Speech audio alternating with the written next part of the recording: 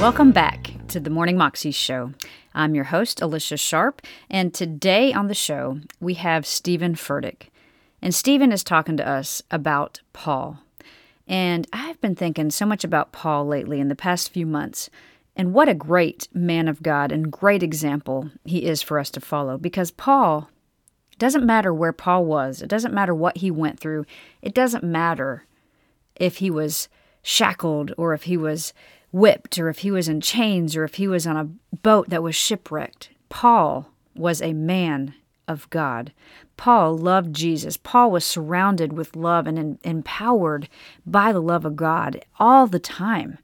All the time. He was so grateful. Even in the midst of the difficult times, he had love dripping from him. I mean, he went through some difficult times. He had people who would bother him, but he was full of love.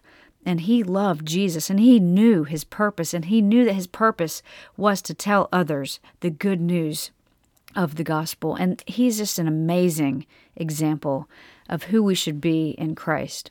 And so Steven Furtick is actually talking to us today about Paul and about his perspective. It's a great sermon. Here's Steven. Paul wants to make a few revisions. Let's talk for a moment about the revision.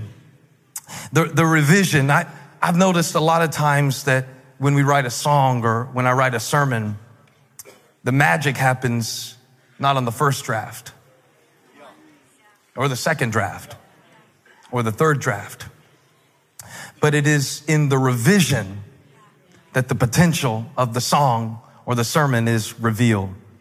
Oh, I love that, because when I think about it, I think that maybe there are some things this year where I'm getting the story wrong, and I need to see it differently.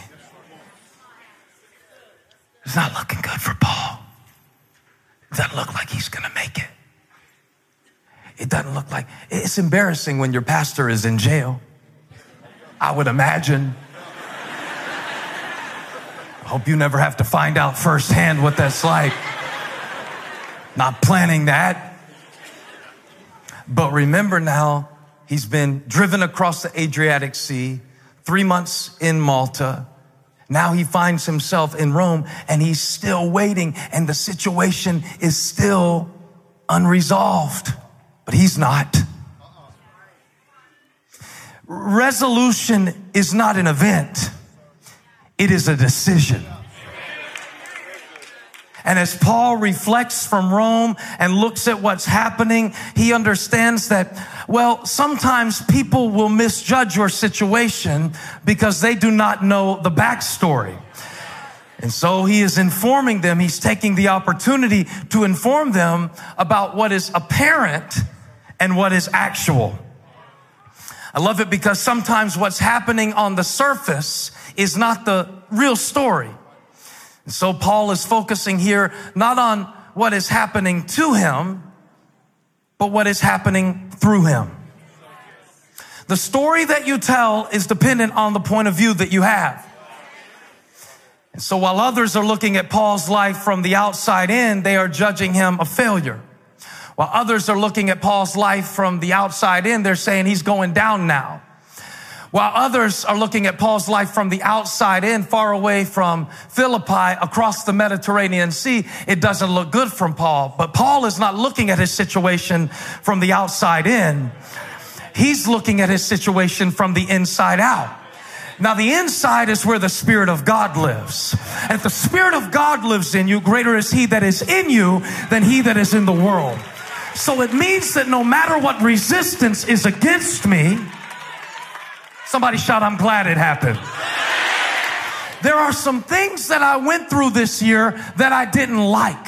There are some things that I went through this year that hurt. And I'm not saying that they didn't hurt. They hurt. I'm not saying that they didn't hurt. They hurt like hell. You should have left your kids home. It's New Year's Eve.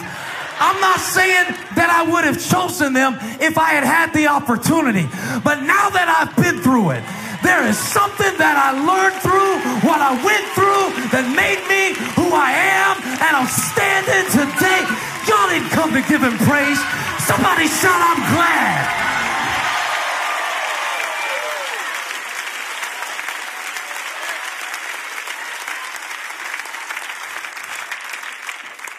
They probably felt sorry for Paul. They were probably signing petitions to their senators to get Paul out of prison. Paul said, stop all your petitions. Don't feel sorry for me. I know I got these chains on me, but I'm freer than all y'all. Now, I didn't like it at the time. I didn't get it at the time. It didn't make sense while I was in it. But I've been here long enough to recognize, and I've been through enough storms to know. And I held on to the planks of the boat and made it across the sea and saw God's provision at a level that now I can tell you that actually God is up to something. Paul says, I'm not a hostage.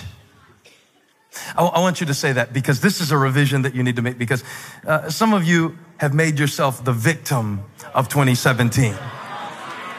And we need to make some revisions because you cannot leave 2017 like a victim and go into 2018 like a victor. And you've got to make a decision tonight.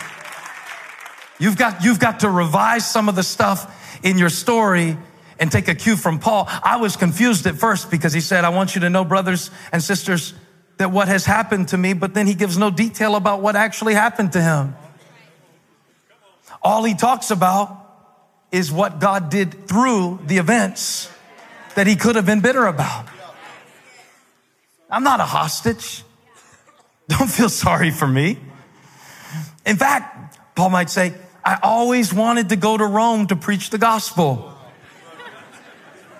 I didn't think I'd have to drag these shackles through the streets to do it, but it actually works out pretty good because all these guards have to listen to me preach anytime I open my mouth. I'm not a hostage. I'm not a hostage to your opinions. I'm not a hostage to what went wrong. I hear Paul saying, all the way from Rome, shouting across the Mediterranean Sea, shouting all the way into 2017, just before midnight Eastern Standard Time, shouting to Elevation Blakeney, shouting to University City, shouting to Lake Norman, shouting to the Overflow in Ballantyne, shouting to the EFAM watching online. I hear God shouting into your iPhone 10. I hear this message. I hear Paul saying, I'm not a hostage, I'm a weapon. See, I made up my mind. Anywhere God puts me, there's a purpose for it. I'm not a hostage.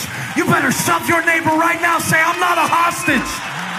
I'm a weapon formed in the fire, held steady in the hand of God, and aimed at the darkness.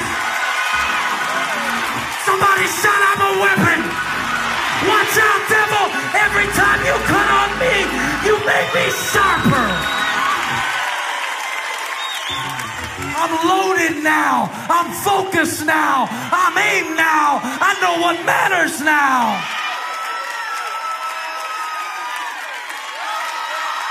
Feels like the Spirit of God is breaking out on this side of the church. Somebody thought you were trapped. It's not you that's trapped. It's the enemy. You got the devil on the run. Don't you back down.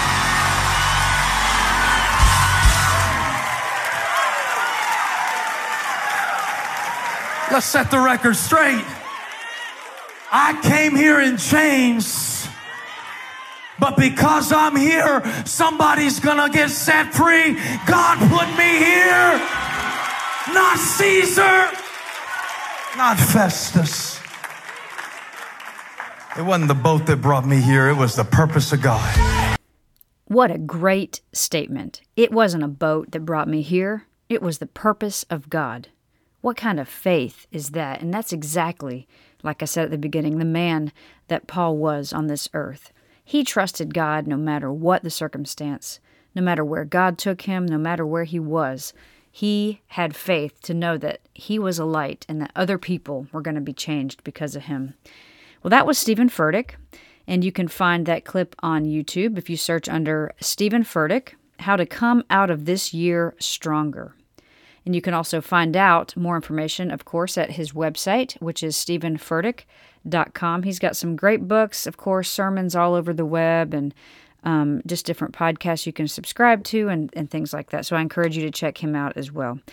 I hope you have an amazing day today and that you are continuing to think about the year 2021 and what that might hold for you, and to get together with God and set some goals together with Him and watch Him move so that you can indeed live that 320 life more than you could ever imagine.